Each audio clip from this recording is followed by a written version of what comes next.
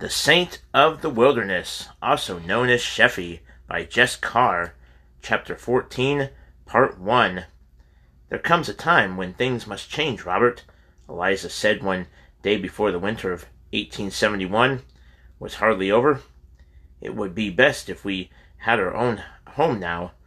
Eddie likes to frolic, and young and old do not always blend well. You cover great troubles with small explanations, dear wife.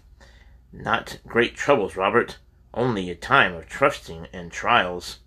Eddie and I will not always have the shelter of family. It is just as well that we face that now as later. We are not to worry about the future, Eliza. My sweet Lord tells me that as plainly as any message he has placed upon my heart.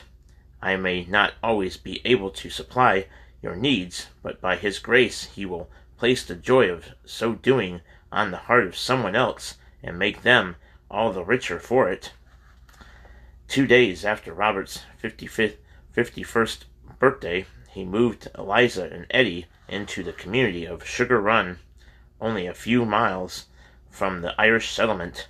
It was a beautifully lush valley of rich land and bold springs, inhabited by people long known and loved and previously ministered unto.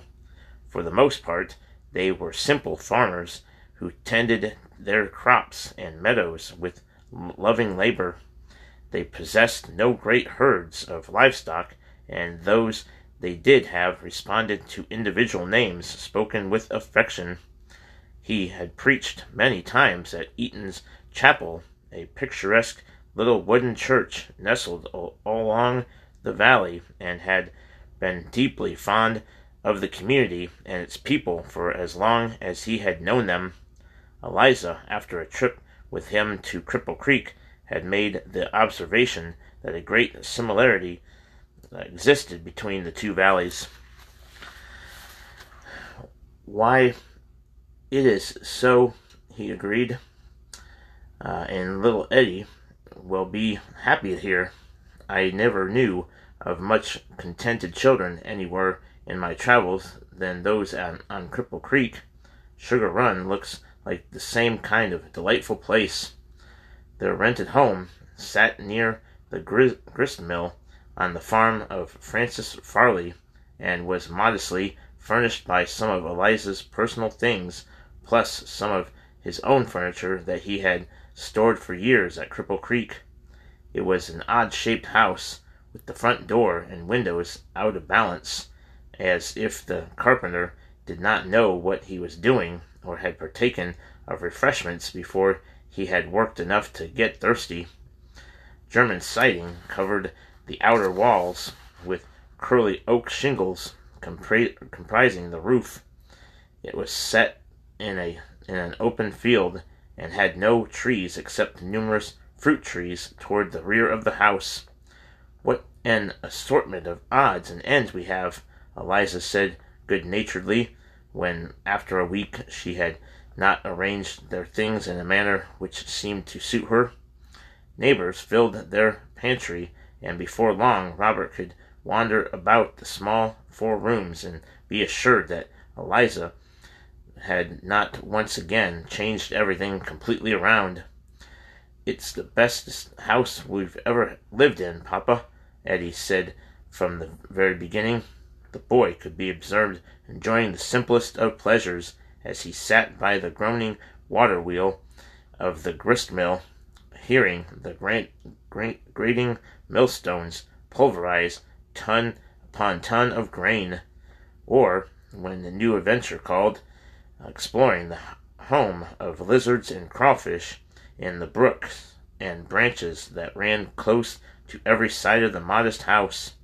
One day he and Eliza and Eddie climbed the field to the rear of the house, and as they surveyed in wonder the patchwork of meadows and mountains stretching as far as they could see, a speck of activity around their own premises could be observed. "Eliza, is that a horse at the back of our house?" "It's a man and a horse and plow. Did you ask him to come?" Robert said. "No, I believe we are seeing a neighborly kindness. Robert, have you been down on your sheepskin since we moved?" When they descended the hill, Forrest Farley, Francis's son, had already turned the first furrow of garden sod. Eddie immediately waded into the fresh dirt and picked up the fat white rubworms that had been unearthed. They had to make Farley stop the horse in order to thank him for his kindness. "You're getting your garden out too late as it is," he said dourly. "The old folks say if you plow early you can still freeze out a lot of the cutting worms and bugs. Makes sense to me." Robert followed the plowman completely around the garden on the next furrow, thanking him profusely at every corner. "By the way, Mama sent you a pound of honey," the man said. "It's on the front steps." Robert went straightway through the plowed earth toward the front of the house. Summer came, the garden matured, and Eliza and Eddie dined many times on fresh vegetables before Robert planned and prolonged trips away from home. He would not be traveling alone this time, for a new experiment in Christian outreach was being tried, with which he was in accord. At the urging of conference officials, preachers of the district had been asked to work in groups of 2 or 3 and make home visitations preparatory to the August camp meetings held annually in several locations within the conference jurisdiction. Robert waited at home for the arrival of one Reverend Jordan. The two of them would meet Reverend Maiden in Pulaski County, the starting point for all of them. Reverend Jordan arrived the first week of August. "I had not expected you this early, Brother Jordan," Robert said. "I'll get my affairs in order as quickly as I can, and we'll leave." He went over a few things with Eliza, demonstrating frustration with the volume of mail. He had 2 handfuls of letters, first looking at one and then the other. "Tell that girl who wants me to pray that she can have the man she wants. Tell her I want to wait and meet her friend. I want to know what I might be praying that young man into. Send the money to old Mr. Collins for the bushel of cornmeal. Write my friends at Smith County, Spratt's Creek. I'll come in the fall. Tell them all to pray for the success of the camp meetings. Say, the prayer of a righteous man availeth much. That's all now. Everything else will have to wait." It was dark before they reached Pulaski County and met Brother Madison. They were to stay the night in the spacious Odell home. Robert and Reverend Jordan were informed, and both men confessed to being ready for both bread and bed. The Odell family was large, and Robert sat thinking with some apprehension as to whether the table, as big and laden with crockery as it was, would accommodate them all. "There's plenty of room, and a whole lot more chicken when we need it," the master of the house said as his perspiring wife lowered the final plate of chicken and dropped it into her chair. "I don't see the dumplings, sister." "Have you forgotten the dumplings?" Robert said. She had already lowered her head for the blessing of the food, but she raised her eyes with a startled look and told him that she did not often make dumplings. His host asked him to pray that they might get on with the meal. Robert bowed after all of them had. His pause was prolonged, and feet started to shuffle. He prayed, "O Lord, we thank thee for this good man and this good woman and their sweet fine children. We thank thee for this good chicken. But even thou knowest how much better would have been with dumplings. Amen." The next day, all 3 men began their visitations in the New Bern section of the county. There was hardly a Methodist family who did not already plan to come to the Wabash camp meeting, located only a few miles from the Irish settlement, or to some other camp meeting within the district. Presbyterians, Baptists, and a mixture of others soon let it be known that they too would attend, as they had in past years. After a week of hearing this same good news everywhere they went, Robert suggested that they have a special Saturday service of fellowship and dedication, wherein the good Methodist brothers and sisters can come together and pray about what they plan to do to keep the fervor of godliness alive and growing until the camp meetings actually begin.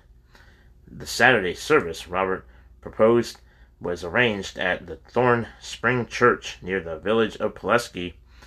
What had been planned as a one-day service of prayer and unity of purpose meeting evolved into a spontaneous revival to equal the fervor of any camp meeting, though on a much smaller scale.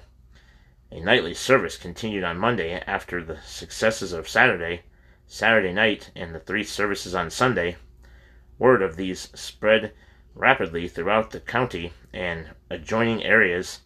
"Praise my sweet Lord, if they keep coming, we'll be needed here another week," Robert said to his 2 friends and the church's regular minister, who himself had enlisted 2 more preachers of his district. "What has caused it?" each asked of the other. "They are earnestly preparing for the camp meetings," Robert said, "and their souls beg of their ears not to close. If hunger anticipates bread, my brothers, we had best get better organized," their host pastor suggested. "They almost overran us last night. I'm going to ask Brother Bob Sheffey to work at the altar and exhort from the aisles. Also, I want his prayers to open the service. Brother Jordan will preach first tonight, followed by those remaining. I will ask Brother Medicine to lead the singing." Not one half of the assembled crowd that night was able to crowd into the small church, but it was warm, and the pulpit and pews were moved outside so that there would be no separation of the congregation. The penitents were many, some even starting their journeys to the front long before the call had come. The conviction of the penitents was so profound that Robert marveled at having seen it only 5 or 6 times during his entire lifetime. The most hardened of known resistors to spiritual conversion now sat at the mourner's bench, unashamedly tear-soaked and submissive. Robert stayed on his knees at the bench until the last of the mourners was either soundly converted or had retreated to face the haunting knowledge that he had been so close and now stood so far away. One of the deacons came to Robert after the service had ended and reported that a woman had watched from behind an apple tree to the south of the churchyard. In fact, the deacon added, the same woman had been seen listening through the open church window on the previous night as well. "Who is she? Perhaps she is feeble-minded and fears us," Robert said. "I don't know her, but I'll try to find out." The woman did not appear the next evening, but by then her identity had been established. She is the wife of a prominent merchant, and one of our members works on her husband's plantation. Our church treasurer says that the family is very wealthy and owns property down in North Carolina. Robert wiped his tired and perspiring brow, but said nothing. "Do you think I ought to go to her and ask her to come and be seated with the congregation?" the deacon asked. "Yes, but something is amiss. If she desired our fellowship or our sweet Lord's saving grace, she would not tarry behind the trees. We must not be surprised if she comes to poke fun at us." "I will watch out for her tomorrow night, then," the deacon said. After services the next night, the deacon reported back excitedly, "She came, but when I started to approach her, she moved quickly away from me." Robert remembered her in his prayers, then without really knowing why or what specific thing he might ask of a loving God on her behalf. The following night he gave instructions that he was to be signaled if the woman appeared, and he would have another of the preachers take over his duties. Before the service began, the woman was spotted, but Robert purposely left her alone until things were well underway. Quietly he slipped outside the island of light provided by hanging lanterns and pedestal-supported lamps. She stood behind the same tree, though unhidden, for the whiteness of her dress by moonlight outlined her perfectly. She started to turn as he got near, but he asked her to please wait. "My sister, our fellowship would be richly blessed if you would sit among us." "Sit among you?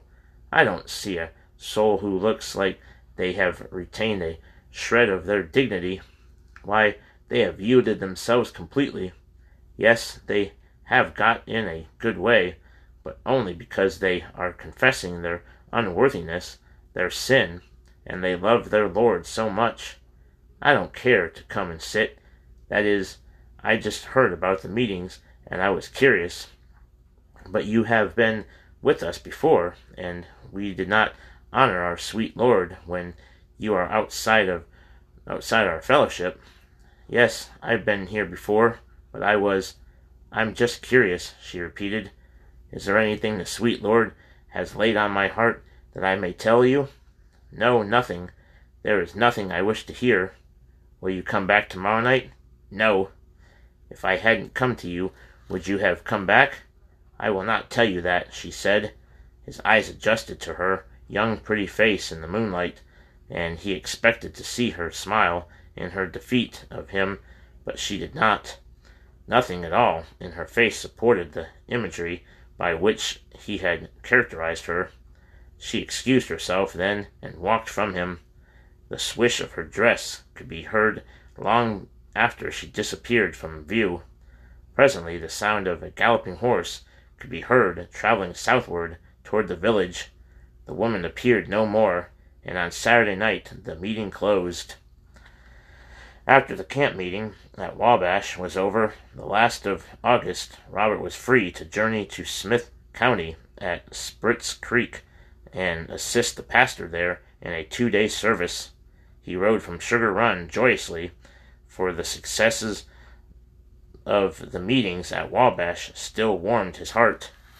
Only during the war had he personally witnessed an equal fervor, but those had been troubled times when the pressures of war might have driven some people to a place of collective worship, but at Wabash the conversions were more spontaneous. Passing through Bland, he learned that an old friend had died in the community of Cerise, to the west of the county seat. "We can go by that route just as well, Gideon, and it would do my heart good to walk with Monroe to his last resting place. The tragedy of his life is yet so near to me, but he won out. Bless Jesus, he won out. I have preached at the Red Oak Church many times, Gideon, and there were times when the hearts of the people were so cold. I'm going to ask the Lord to shake up that place." When he reached Cerise, the funeral was almost over, but he took a seat on the back pew as the casket lid was being closed, and the minister stood at the feet of the family, ready to utter the final prayer of the service. As the preacher followed the coffin out, he motioned Robert to follow him. "Brother Sheffy, I didn't see you back there, or I'd have asked you to pray," he said. "I know how long it took you to deliver the soul of this brother into the keeping of our Father. Monroe told me before he died, and he also told me the story that you heard from his own lips years ago. He died a good man, and he would be honored if you would lead his burial procession with me." Robert willingly consented, and the two men walked along the dirt road ahead of the casket. Only a few hundred feet after the procession had started, Robert lifted his hand and asked everyone to stop while he knelt beside a deep wagon track and lifted up from its dirt-walled prison a tumble-bug that lay helplessly upon its back. He delivered the insect to safety on the opposite bank, but rather than returning to the procession, he sat there remembering the man whose cold corpse they now carried to the cemetery. The bug, the creature of God's creation that he had just rescued, was walled in by its helpless position. Mankind, he thought, was subject to the same imprisonment, symbolically speaking at least. It had been so with the dead man. He had cut his own grove and made his own prison walls that few others could see. Brother Bob, we are holding up the procession. A gentle hand touched his shoulder. He stood and walked, and the creaking wheels of the horse-drawn hearse moved the procession forward again. Dust thou art, to dust turneth, he repeated to Gideon when they were on their way to Smith County again. These words ought to make a man honest, wouldn't you say? Monroe wasn't always honest, but he died honest. Would you like to hear about it, Gideon? Would you like to hear about it, old friend? The animal whinnied. Well, it was like this. I knew Monroe for 10 years before I ever got close to him, or before he'd ever let me pray with him, for that matter. I could tell the first time I met him that he carried a terrible burden on his heart, and one day I told him so. He laughed at me, and it was another 7 years before he wrote me to come to his house, that we had something to discuss. I went, but he wouldn't talk in his home. When we went to the barn instead, he didn't speak a word. He cried as if his heart would break, and I gave him his time. There in the straw, he revealed to me that in his youth he had burned down a man's store and his house.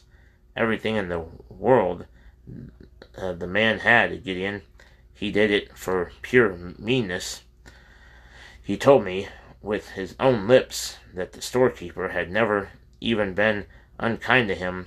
For pure meanness, Gideon. Everything in the world the man and his wife possessed, and they were old, he said, and had not son or daughter to go to. Oh yes, I asked him why he didn't go to them when he could stand the burden of guilt no longer, and he said that he had, when a number of years had passed, but that both of the old folks were dead. Even after that first trip he went other times to Mercer County, where he had done the awful deed and stood tear-stained in the ashes of the house and store he had destroyed. In all my years, Gideon, I have not met a man so racked with guilt and regret. But he and I and the sweet Lord found peace together, and he was 94 when we put him under the ground today. I do not know whether my sweet Lord gave him so much time to remember, or so much time to forget, but he did die in peace. Of that there is no doubt. The next day Robert stood in the pulpit of the Spretz Creek Church and made it clear that he was in no hurry to begin the services.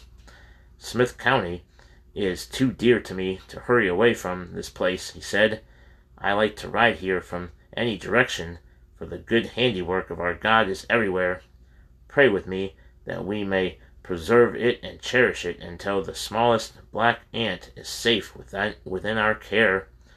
I stayed with a dear sweet family in Chilhowee last night, but I was not treated so well. My bed linen was not crisp with fresh sunlight, and the good sister did not keep her children clean. I think I am in better quarters here in your community, and if my hostess tells you that I drew a picture around the knothole in my bedroom door, She tells you no falsehood. I did it. I was lying upon my bed, and I said to myself, Sheffy, what does that knothole look like? And after a minute, it came to me.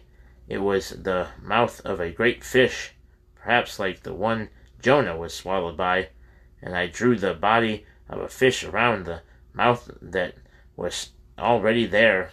You have been slow to notice that I am wearing a beard since we last worshipped together. It will be a blessing to you to know how I happened to have it. I was riding down East River Mountain last winter and got caught in a hailstorm, which cut up my face tolerably bad. My sweet lord said, Sheffy, if you would grow a beard, the wind and hailstones would not hurt your face. How many times does our sweet Lord tell us what to do to ease our pain, and we don't listen? Well, today I am going to tell you about a man who was told by God, but would not listen.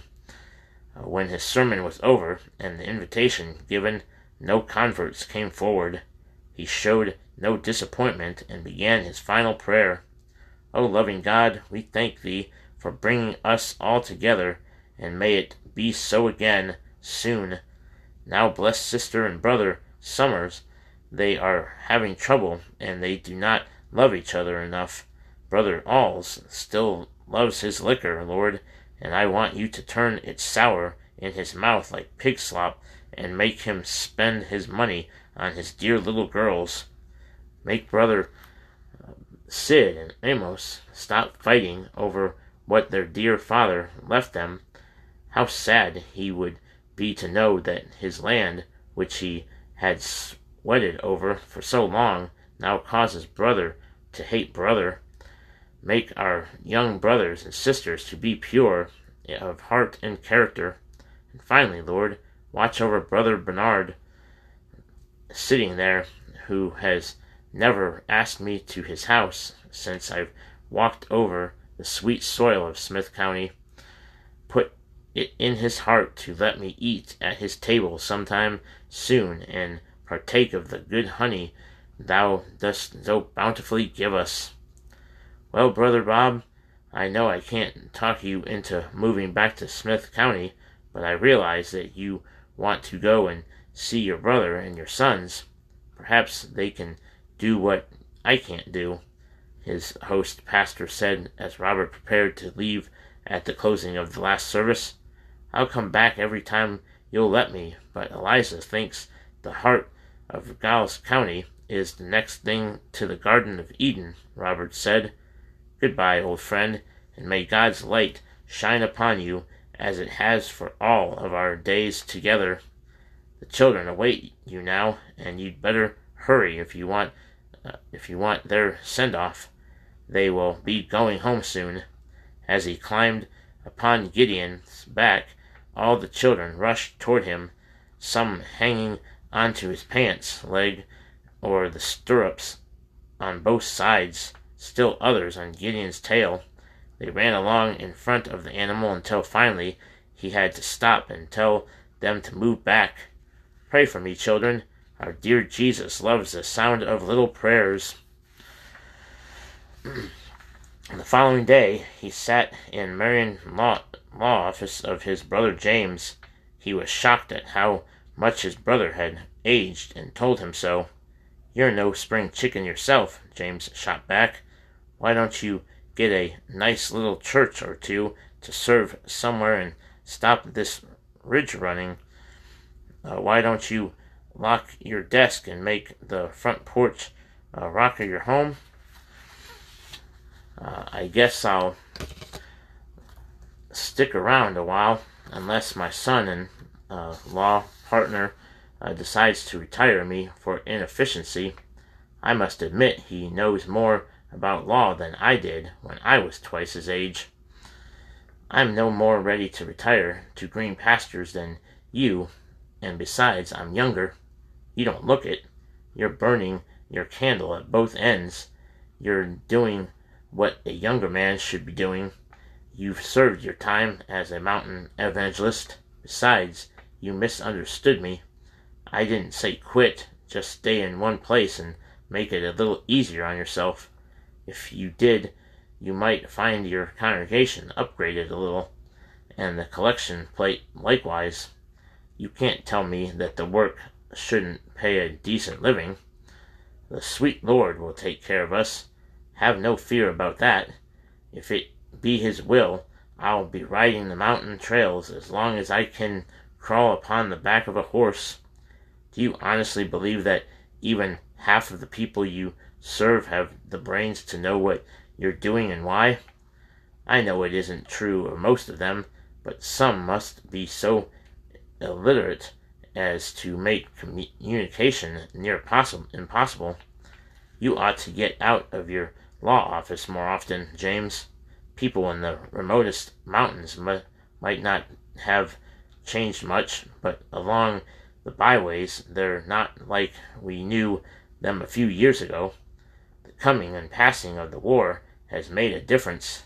Anyway, it is through the heart that every man is really reached. My point is, a man has to understand before you can touch him even there. Understand? It would take me a week to tell you how quickly they understand, dear brother. I have never met a man who didn't understand already, no matter how ignorant.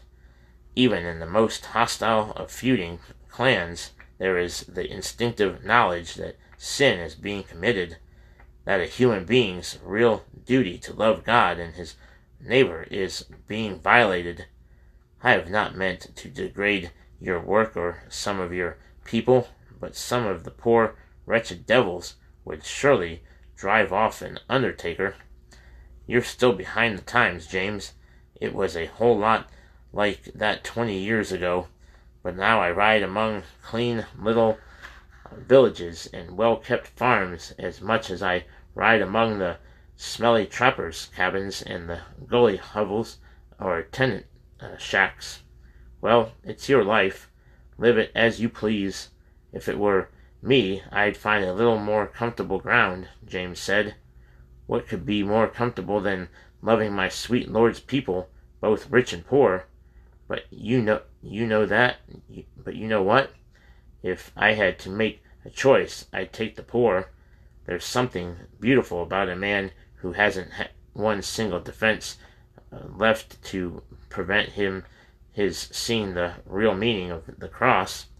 I have never felt that you or any of my brothers have understood or have been in real sympathy with what I try to do in the Lord's name.